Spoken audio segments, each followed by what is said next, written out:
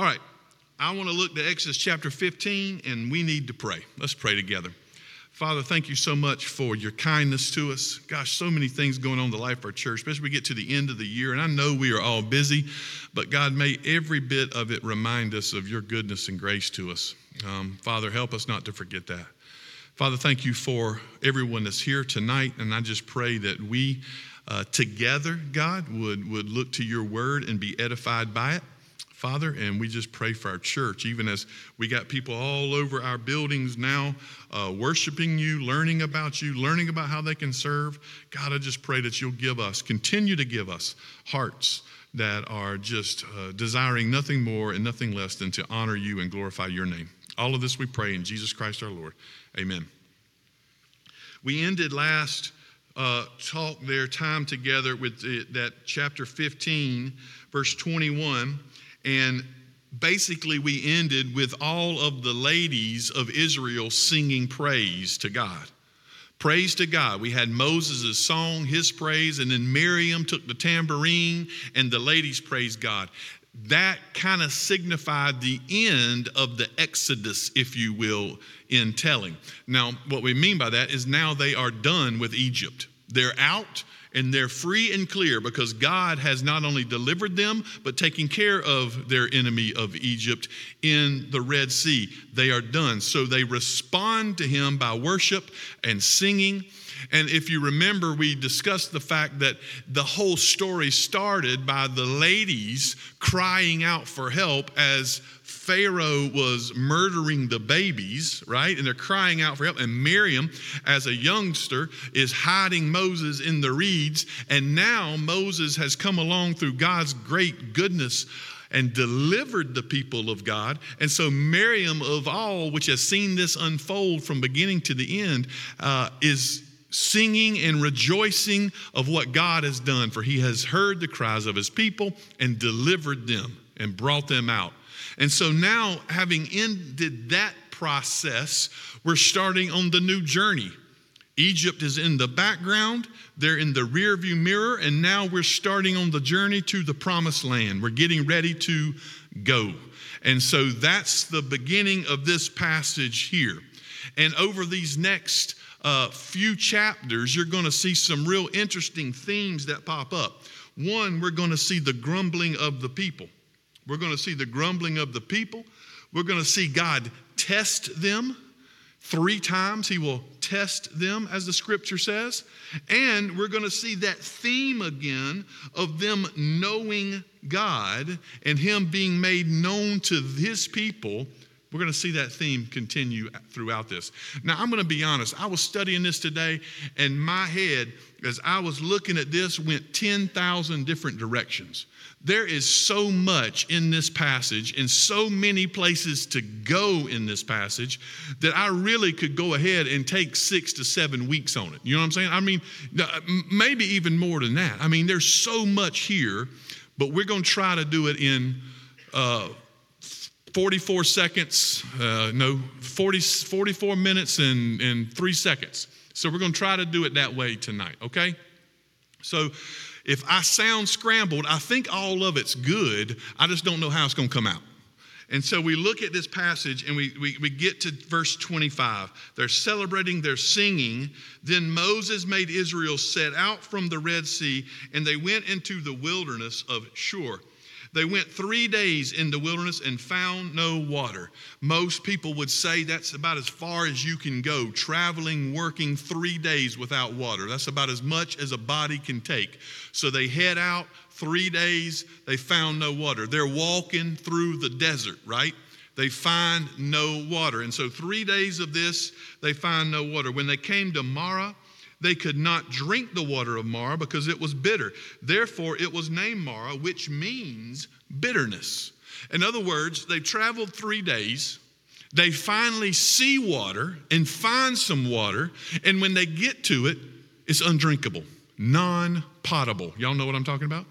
This water is undrinkable. You can't drink it. It's either bitter is how they put it. We don't know if that necessarily means it tastes bitter. I don't think that's it. I think it's an otherwise disgusting, dirty, nasty, not able to be drank. So that's what they mean by this. This water is no good.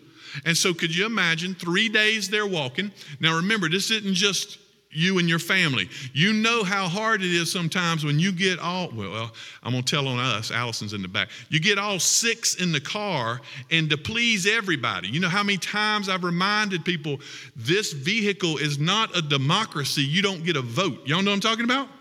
This is a dictatorship. I'll tell you where we go. That's just us moving along with 6 of us.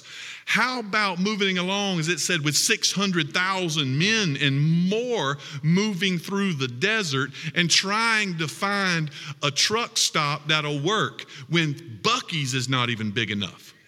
And so you're walking through this and trying to figure it out. Finally, after 3 days, they find water, and it's not good to drink. Now, what I'm saying is, at this point, God is pushing the people to the limit. He's taking them to the limit, if you will. And the grumbling here may be explainable. 3 days, no water, finally find water, and it's not drinkable. And so they look and they said, when they came to Marah, they could not drink the water of Marah because it was bitter. Therefore, it was named Marah. And the people grumbled against Moses. The grumbling here may be understood at first. We've traveled in the desert. It's hot. We finally see water. It's no good. And so what are we going to do? Are we going to die here? Ultimately, this grumbling begins. As I said, it's a theme that runs throughout. And by the way, this theme of grumbling does not end here. It's in chapter 16. It's in chapter 17. It continues throughout Exodus. It goes into Numbers. In fact, in Numbers, you find them grumbling more than ever. And so the grumbling is going to be a theme that's going to run throughout this whole time of Israel grumbling against God. And what we will see is God will hear their grumbling, but at the end, it's going to try the patience of Moses. It's going to try the patience of God himself, and it's going to try our patience as we read through it and see how they continue to grumble, because what God is doing in every step of the way is teaching his people to trust him. And so the grumbling, as it continues, here you may say, well, they just started out, they're learning their lesson, right? Then they're growing and they grumble, but God will teach them and then they'll be okay. But as it continues, they're grumbling against a God who has always answered them, who has always cared for them, who has always watched over them, and they should never doubt him. Here, they just watched the Red Sea open up. They just passed through on dry ground. They just watched the Egyptian army be crushed. They just celebrated and sang. But 3 days later, I mean, you can almost see the movie, right? The movie is they're celebrating and singing, and then they do this long stretch of clips where you kind of flash with all the people one by one being exhausted. Old people, and I'm not talking about any of y'all in here. Old people passing out and falling out. You know what I'm saying? You see the shots of people just being tired and having to be carried and all these other things, and finally they get to this water and it's no good, and they grumble. We may understand it here, but it's going to wear on us. What shall we drink? And he cried to the Lord, Moses, and the Lord showed him a log. Now, this log, this tree, whatever it may be, he shows him this log. He cries out. They grumbled against Moses, what shall we drink? And he cried to the Lord, and the Lord showed him a log, and he threw it into the water, and the water became sweet. So ultimately, we have a simple little issue. They need water. The water's not good. God says to Moses, I'll make it good. Throw a little log in the water, a tree in the water, and immediately that which was dirty or that which was bitter, that which was undrinkable, becomes drinkable. God takes care of them. God watches over them. This is a simple little incident. It's not as big as what's coming. It's God showing his people that he's going to provide for them when they think that they're at their wits' end. When they're pushed to the limit, God provides. And so he's trying to teach them something. And that's exactly what the Lord says. The Lord made for them a statute and a rule. What we will find is that God is going to call his people to follow his statutes and rules even before Mount Sinai. Even before he gives the 10 Commandments. In fact, the 10 Commandments in many ways are just going to codify what God has already taught his people, right? He's already seen this. He's teaching them as you go. And God is not just what the Ten Commandments look like sometimes, is that God is in heaven just saying, here's my rules, boom, boom, boom, boom, boom. But what you realize is God is teaching them life lessons in every step along the way. So God is not just the teacher, lecturer up front doing it. He's walking them through the wilderness for them to learn as they go as well. God is teaching his people these things, and that's what he's saying. He says, this is made for you, so you'll learn a rule. What just happened to you happened as a test. There he tested them. He pushed them to the limit where they had no other options. Only God could do something, and God did, right? The other place that word test is used is in Genesis chapter 22, verse 1. Do anybody remember what happened in Genesis 22? Genesis 22? Abraham and Isaac, where God said, I'm going to test you. Where God pushed Abraham to the limit. Do you remember that son you've been waiting on for 20 some odd years? That son that Sarah laughed about? That son you hoped for and longed for? And now you finally have him? I want you to sacrifice him to me. And God takes him to the mountain, and there he pushes him to the limit. He tests him to see what he would do. And when Abraham proves himself true, God provides and steps in. God provides. So it is here. God's saying, this is the same way for you. Not only have I brought you out of Egypt, and you've seen the plagues, you've seen the Red Sea stuff, you've seen all that. But now I want you to know, as you walk through the wilderness, I'm going to provide for you. I can make what's bitter and undrinkable sweet and drinkable in a moment. In a moment. And so here he's going to do just that. He takes what's bitter and he makes it sweet. In fact, listen to what the Lord says. If you will diligently listen to the voice of the Lord. Now, notice here in verse, what verse is that? 26. In verse 26, if you look, we have the word if. Now that's a change. We hadn't seen that word yet. God is going to do something here if. This becomes conditional. We need to be reminded that their salvation out of Egypt was not conditional. God didn't save them and say, hey, I'm going to rescue you out of slavery if you do this, this, and this, right? God rescued them out of slavery. He saved them. God, their call out was not conditional. They didn't have to prove themselves. He came in and said, these are my people, and you're going to let them go, Pharaoh. I'm coming after them. God saved them of his own initiative, unconditionally pulling them out as his people. But now that he saved them, and having dealt with that, as they begin to walk through the wilderness, as they begin to go through the wilderness here, God is going to teach them things. And what he's calling them to do is to obedience. So listen how he says, what is he requiring of his people? If you will diligently listen to the voice of the Lord. The first thing he requires of them is to listen. You got to hear what I'm saying. You got to listen. And he even throws the word diligently listen. Y'all know what I'm talking about. Y'all probably use that. Y'all better really listen to me this time. You know what I'm saying? He's saying, you've got to listen to me. If you want to make it through the wilderness, the Lord is saying, you've got to listen to me. If we're going to get there safely, you've got to listen to me. I'm not going to be distant from you. I'm going to be with you. We're going to walk through this. And if you're going to make it, you have to listen to me.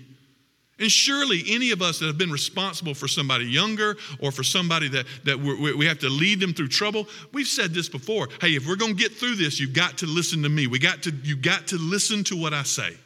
That's what the Lord is saying. You've got to listen to what I say. But listening is not enough. You listen to the voice of the Lord your God, and then what?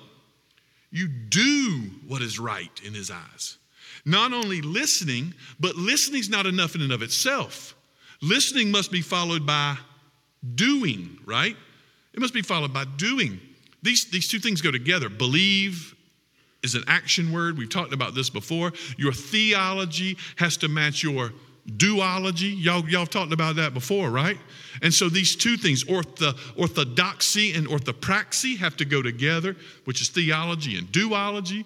Your idea that you have to not only hear God, but you have to do what he says is in Scripture. In fact, James says this. We can't just be hearers of the word, but doers, right? That's what the Scriptures teach us. So you not only hear God's word is primary, it's most important. You have to listen to his voice above all other voices. He's the voice you follow. You listen to him diligently, and you do what is right in his eyes, and you give ear to his commandments and keep all his statutes. So he's kind of like got these four parts. You listen, you do, you pay attention, and keep. Is that right? That's what give ear means. Pay attention. You listen to his word, you do it. You pay attention to his commandments, you keep them. He says that's really the rule I'm giving you. That's all I'm telling you as we walk through. When he comes in, he uses this episode of pushing them to the limit, getting them to grumble a little bit, then providing what they need through the water and showing that it's him by throwing a log in the water. That which was undrinkable becomes drinkable. He says, listen to me. I promise you, you'll make it safely home. Keep my commandments. Pay attention to what I say. Here's how we're going to make it. God has not only saved them from the bondage of sin in Egypt and redeemed them from that, now he's going to safely bring them home by leading them. But of course, if you're a leader, what do you have to have? You have to have your people to follow you. And so God says, here's what it is. And through this, you're going to prove who his people really are, right? If you are my people, you'll keep my commandments, basically. You'll follow. This will be proof of it. So God says, this first test comes along. He says, all he said, I'll put none of the diseases on you that I put on the Egyptians, for I'm the Lord your healer. The Egyptians were disobedient. Do not think you're outside the judgment of God, he's saying. But listen to me and follow me. Don't be so cocky and arrogant as to think you're outside the judgment of God. In many ways, that kind of dovetails with the sermon this past Sunday. Don't be so cocky and arrogant to think that you're safe already, basically. Because God can bring judgment upon his people for disobedience. Ultimately, the Lord is saying, either you trust God or you do not. Either you trust me or you do not. Either you believe that I have the power to bring you safely through, or you do not believe it. Either you trust me or you do not. Either I am good and faithful or I am not. Remember, the Bible eliminates any idea of the middle ground. The scriptures have what I call the law of the excluded middle. There's no middle group here. The scriptures put it like this way in the New Testament. Either you're a child of God or you're not. Either you've been born again or you're dead in your sins. Either you're walking in the light or you're in the darkness of this world. Either you've passed through the narrow gate or you're in the wide gate. You see what I'm saying? Either you're a sheep that is on his right side being welcomed into heaven, or you're a goat, as Matthew 26, that is on the other side. There's no middle group anywhere. Either you believe God and you follow him, or you do not. That's ultimately the scripture says that. And that's what he's saying here. If you're going to be my people, follow me. There's no middle. You're going to be disobedient or obedient. There's only two options here. There's no third option for you to figure out.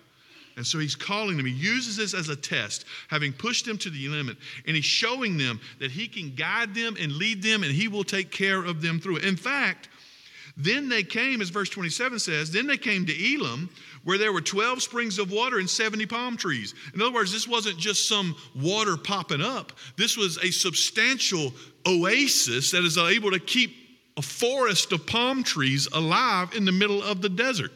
This is kind of like they get to the first gas station and it's closed or real ratty. Y'all know what I'm talking about? And you think, this is it.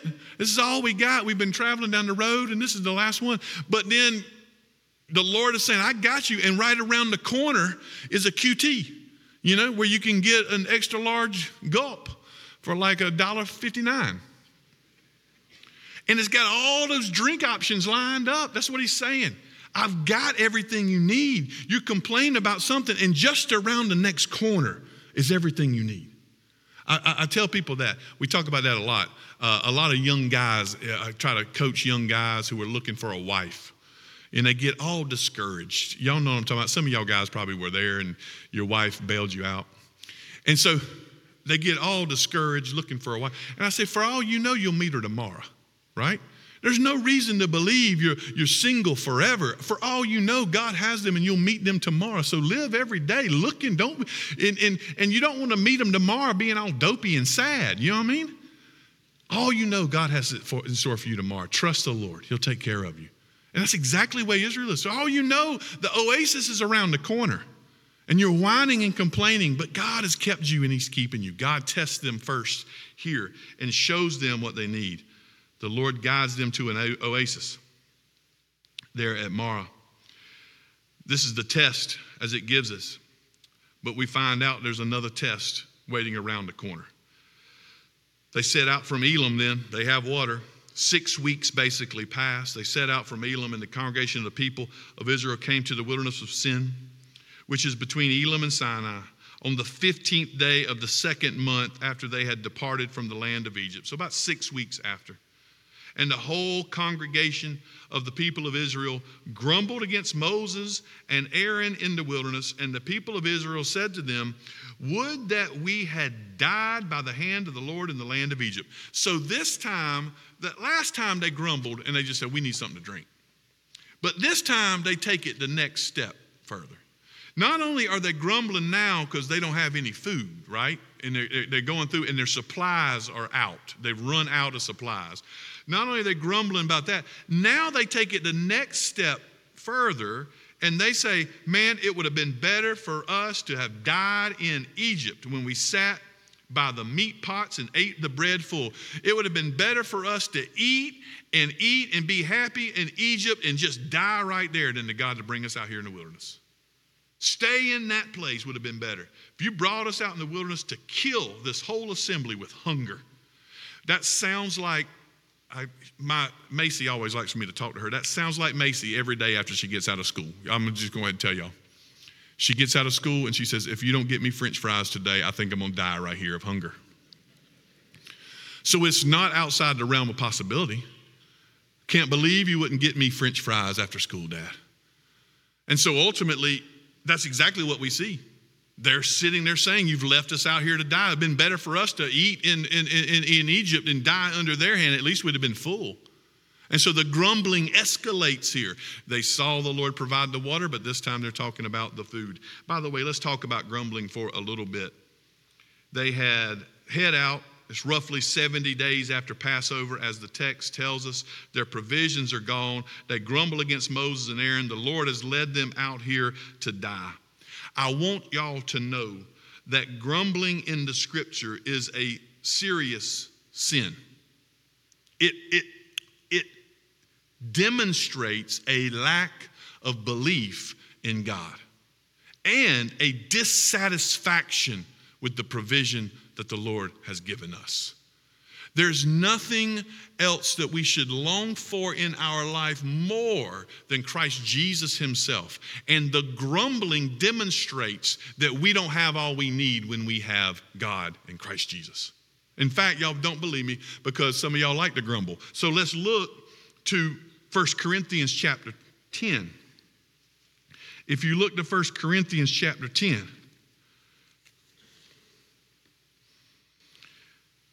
Paul is writing to the Corinthians, and they got all kind of trouble. Grumbling's one of them. And they got all kind of trouble going on. So Paul starts writing, verse 1, I do not want you to be unaware, brothers, that our fathers were all under the cloud, and all passed through the sea, and all were baptized into Moses in the cloud and in the sea. He's talking about the Exodus. And all ate the same spiritual food, all drank the same spiritual drink, for they drank from the spiritual rock that followed them. The rock was Christ. We'll talk about that in 2 weeks. Nevertheless, with most of them, God was not pleased, for they were overthrown in the wilderness. Now these things, verse 6, these things took place as examples for us that we might not desire evil as they did. In other words, All that's happening in this Exodus, in this moving, took place as an example for us as Christian believers today that we don't practice the same evil they practiced. And what was the evil they practiced? The evil they practiced was a distrust in God who was delivering them. He's saying all of that happened so we won't fall into the same trap. In fact, the book of Hebrews said they wandered around in the desert, never found the rest they were longing for. Why? Because they didn't trust or believe or follow God. Jesus himself says, in the wilderness, Israel ate the manna from heaven and they died, right? Jesus is saying they ate it and they died. I've come, and we'll talk about this again in a minute, but he says, I've come that you may eat and not die. So the rest is available for you who are trusting and believing and following after the Lord. You will find yourself faithfully home as his child, he's saying. These are evil things that have come out. In fact, he comes down in verse 10, he says, verse 9, we must not put Christ to the test as some of them did and were destroyed by serpents. That's going to be Numbers chapter 21. We must not put Christ to the test, be destroyed by serpents, nor grumble as some of them did and were destroyed by the destroyer. He says the grumblers would be destroyed. These that grumble in this passage would ultimately not find their way to the promised land. What we see here is that God is patient with his people. In fact, Psalm 136 goes through the history of Israel, remember? It goes through how God did this, God did that. Y'all remember the second line of every verse? For the steadfast love of the Lord endures forever. For the steadfast love of the Lord endures forever. God has been displaying his love for his people with every action he takes in this book, in these passages. And for the people to turn against that and say, that's not enough, God says, that's sin. It's distrust. That grumbling represents a distrust or a lack of belief or a lack of following. And so ultimately, that's what we see that's happening here. And that distrust even grows with that we had died by the hand of the Lord in the land of Egypt. It'd be better for us there. In spite of their complaining, though, God still provides for them because he promised he would. But don't get sucked into believing that your complaining works when the Lord provides. God is faithful. God keeps his promises. But don't believe that just because you complain, that worked. In fact, I would say again to draw your attention back to John chapter 6, just because God provides for your needs when you grumble and complain doesn't mean that you're safe. Jesus said, I gave them manna from heaven in John chapter 6, and they ate it and they still died there.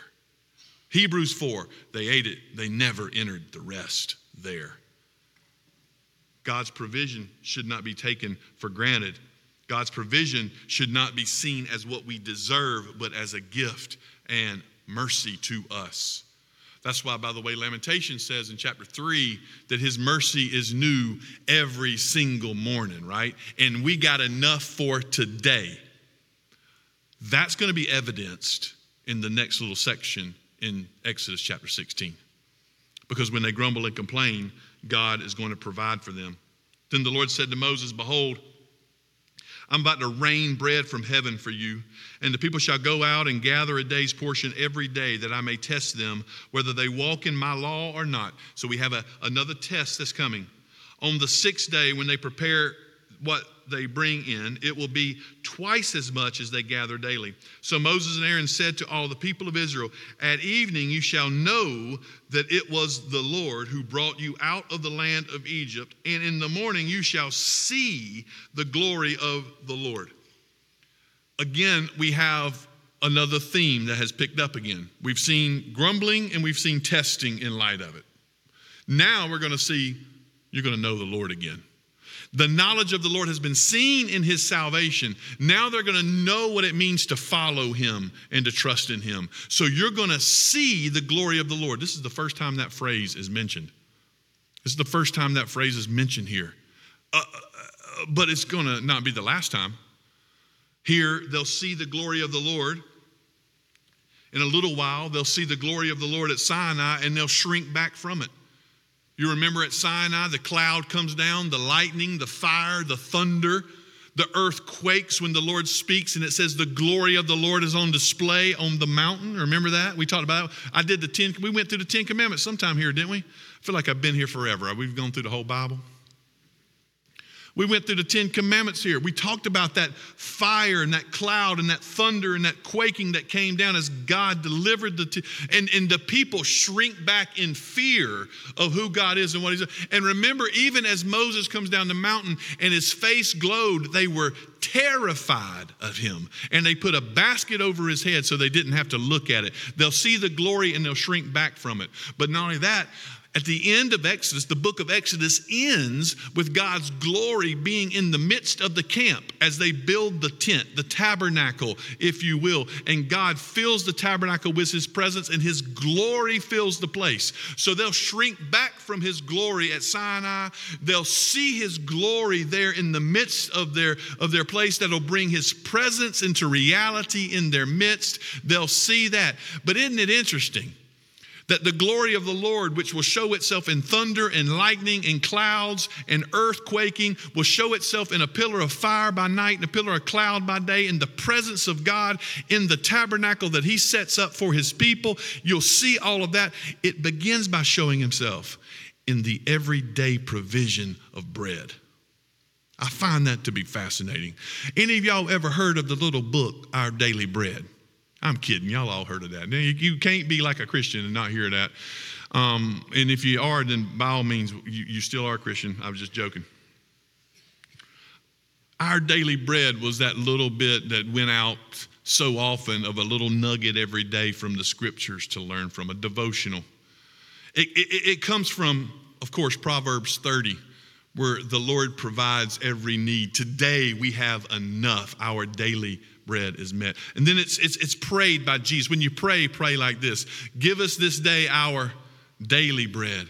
The Lord provides all of our needs. And what we find here is that the glory of the Lord is seen in the fact that every little need every day is taken care of by God for His people. You wake up in the morning, the manna's on the ground, the glory of God is seen. The glory of God is seen. It's seen in majestic ways like at Mount Sinai. It's seen in small little ways of everyday provision that the Lord gives for His people. I'm going to give you enough, He says. I'll give you enough every day. So He provides that and He shows them His glory. And Moses said, when the Lord gives you in the evening meat to eat and in the morning bread to the full, because the Lord has heard your grumbling, that you grumble against Him. What are we? Your grumbling is not against us, but against the Lord. This, by the way, is a warning because of what's going to come in chapter 17. Your grumbling's not against us. They grumbled against Moses and Aaron. But Moses and Aaron saying, all we're doing is following the Lord. He's the one providing. He's the one leading. So when you grumble against us as leaders, you're grumbling against the Lord, Moses and Aaron say. And so that's going to set them up for what's going to come in chapter 17 when they grumble about water again. And we'll see that again in a few weeks. He says, you're grumbling against the Lord. And Moses and Aaron says, say to the whole congregation of the people of Israel, come near before the Lord, for He has heard your grumbling. And as soon as Aaron spoke, the whole congregation of the people of Israel, they looked toward the wilderness, and behold, the glory of the Lord appeared in the cloud. And the Lord said to Moses, I have heard the grumbling of the people of Israel. Say to them, at twilight you shall eat meat, and in the morning you shall be filled with bread. Then you shall know that I am the Lord your God. In the filling of your stomach at night and in the morning, you'll know I'm God. By the way, I don't think that's changed. It's the very reason why still to this day, before we eat our meal, we as a family say the blessing, right? It's not just a blessing like God bless this food and don't let it kill us. It's not just that. I prayed that a couple times. But it's more of thank you, Lord, because what you have in front of you has been provided from His hand. That's what the Scriptures teach us. Sure enough, you paid for it. Sure enough, you had a job. Sure enough, you got it somehow. All of those things come together because the supernatural and the natural cannot be untwined as we think they can. God uses the gifts and talents of his people. God uses all of these things. So as we can say, while I went out and brought home the bacon and fried it up in the pan, the Lord has provided this for our family. And we don't lose sight of that. And so here the God is saying the very fact that your belly is full is a testimony to God's faithfulness to you. He's faithful. And he's been gracious. And he's provided. The very fact of it, the glory of God is seen. And you go to bed at night full. You go to bed at night full. And so ultimately the Lord says, I'll provide every need you have. In the evening, we don't talk about this much. The morning, you got the manna, which the Lord would say the bread from heaven, right? In the evening, you got quail. Have y'all ever eat quail? Y'all like quail? Y'all know what I'm talking about with quail? Man, quail is good. Y'all know quail is all white meat. Y'all know that? All of it. Little old bitty bird. But man, it is all white and sweet. It's my favorite bird to eat. I'll just go ahead and tell y'all that. But they don't buy them at the grocery store. And if you buy them at like a restaurant, they think that they're made of solid gold.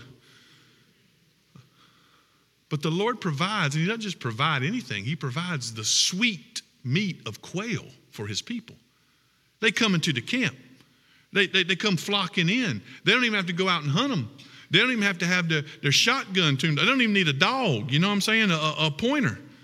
There's the quail. They come in and they gather them and they eat the sweet meat of quail. And when they wake up in the morning, the bread is there on the ground and all they got to do is pick it up. God provides. God provides. When the dew had gone up, there on the face of the wilderness, a fine flake-like thing, fine as frost on the ground. And when the people of Israel saw it, they said to one another, what is it? For they did not know what it was. And Moses said to them, it is the bread that the Lord has given you to eat. Y'all know manna, that's that what is it? You know what I'm saying? I don't know what is it. What is it? But the Lord, Moses says, this is bread that God has given for you. This is what the Lord commanded. Gather of it, each one of you, as much as he can. Eat. You shall each take an omer according to the number of the persons that each of you is in the tent. In other words, we don't necessarily know how much an omer is. What we do know is it is the measurement by which they're using that is enough for each person to have every day to provide all of their needs. So how many minutes? You got 6 people, you get 6 omers to divide up and bring into your family. The key here was don't take more for tomorrow. You don't store this stuff up because if you do, it goes sour. You trust God every day to provide it. You trust God every day to provide it.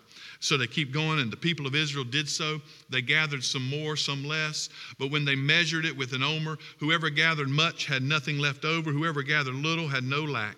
Each of them gathered as much as he could eat. And Moses said to them, let no one leave any of it over until the morning. In other words, you may say some people eat an omer and that's not enough. Some people eat an omer and that's too much. He's saying, the way it worked out is that God provided every need. Everybody had exactly what they needed. It was enough.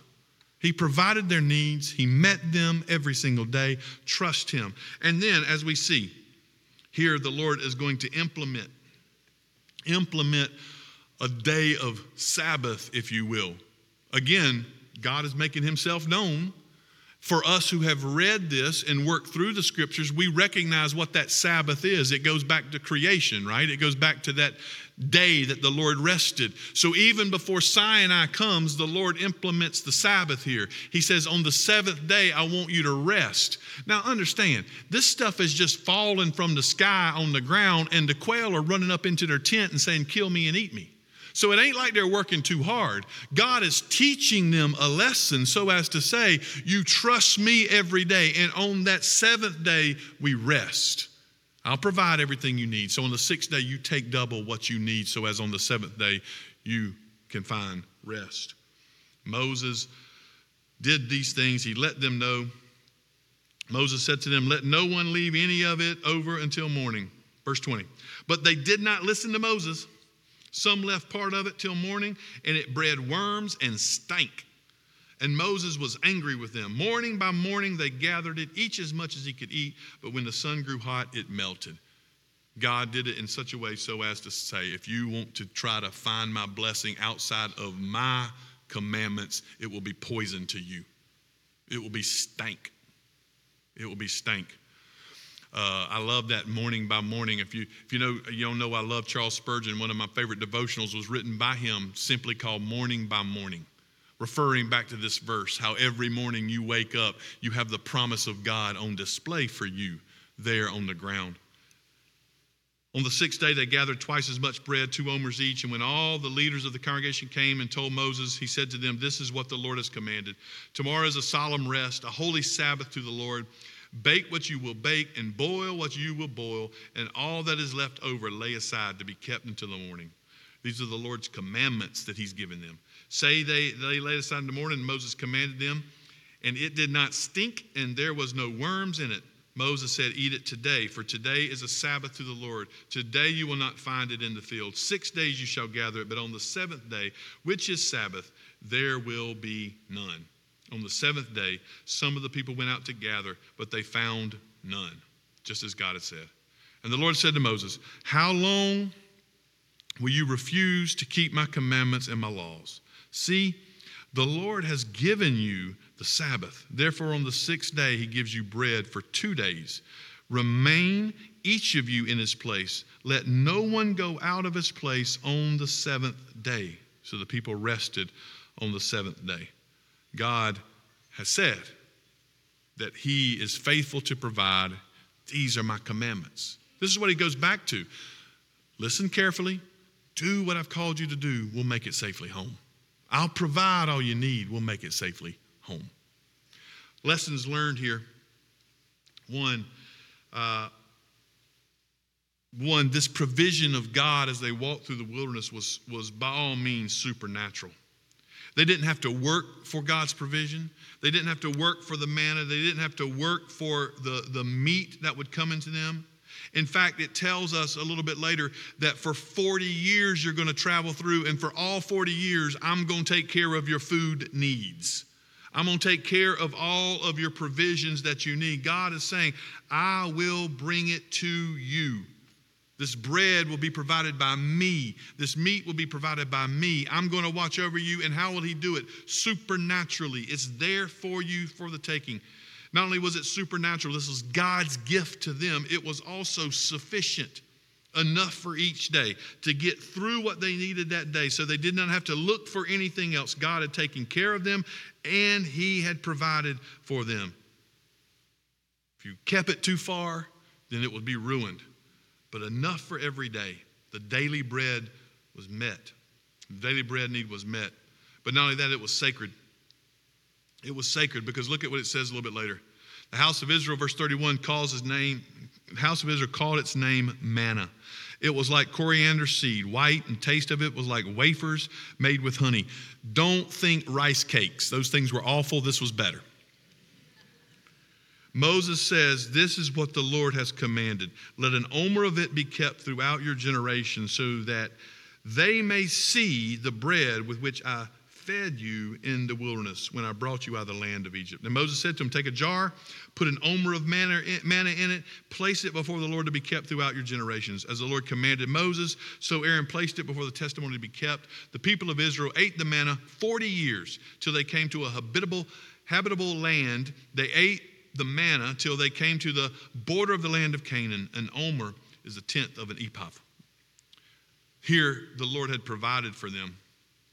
And God said, this is what I want you to do. I want you to take an omer, put it in a jar, and give it over to the Lord, so as a testimony. This is why whenever the Ark of the Covenant would be built a little bit later, manna would be found in that Ark of the Covenant. It would be placed in there, just as Aaron's rod would be placed in there, as testimony for all of Israel to say, God not only has the power to lead us out of Egypt, Aaron's rod, but he also has the provisions for us every single day to make it safely home. Not only does he give the power to save us, but he has the provisions to get us safely there. It was a memorial, if you will, a reminder. And that's why this bread is sacred in itself, that every single day it's provided for you and it is enough. It's enough. But there will come a time when that reminder is no longer needed. Because we look to John chapter 6, right? And what does John chapter 6 say? Right after Jesus had fed the 5,000, right after he had provided supper for them, they came across the lake that day and they wanted what? Breakfast. Jesus had provided supper for them, 5 loaves and 2 fishes.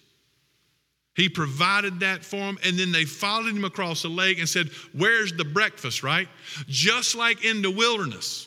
In the wilderness, the glory of God was seen, and at night he fed them, and in the morning there was the manna. He comes back. Don't lose the imagery of what Jesus is doing here. As they come to him in the morning, they said, where's the food? And Jesus said, what? I'm right here. Y'all get what he's saying? In the evening he provides, in the morning he provides. And they come back in the morning, and John 6 says, where is it? And Jesus looks at him and says, I'm right here. I'm the bread that has come down from heaven. You don't need the testimony in the ark anymore. You don't need that as a testimony.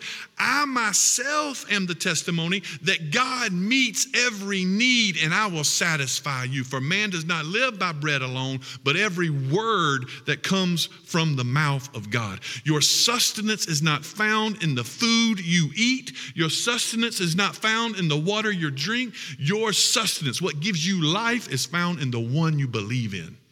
Jesus says, that's me. I'll satisfy you. I'll meet every daily need. They came across that lake, and in the morning they wanted to know, where's the bread? And he says, I am the bread. But listen, he says, your fathers ate it and died because they didn't believe. You can eat the bread of life and not die. That's a good evangelism strategy, isn't it? Eat, die. I mean, don't eat it and die. Eat it, live. There you go. That's when Jesus comes up and he says, I'm the bread. Unless you eat my flesh and drink my blood, you have no life in you. Jesus saying to him, just as God provided in the wilderness, now he has ultimately and finally provided every need we have in Christ. Everything's here. Your sustenance, your satisfaction, all of it is found in Christ Jesus. I'm the bread of life that comes down from heaven. You don't have to look for it anywhere else. You don't have to look for it anywhere else. Eat me, he says. Eat my flesh, and you live. Don't eat it, and you die. And you die. Ultimately, all of these, as Paul says, are lessons for us. And it's all pointing us to Christ Jesus, who has fulfilled every promise of God to provide the needs of his people. And it's greater than just some, what is it, on the ground in the morning. It is the Son of God who has come to redeem his people and save them from their sins. That's what it is. Jesus says, it's me. I'm the provision of God for your life and salvation. Let's pray together. Father, thank you for who you are and what you've done for us in Christ Jesus. Help us to never forget it, never take it for granted, and help us never to grumble or complain, for everything has been satisfied and met in Christ. So help us to rejoice in that. Thank you for your great provision for us in him. All of this we pray in Jesus' name. Amen. Thank y'all so much. We'll see you Sunday as Nathan is here. Y'all come, join us. Don't miss it.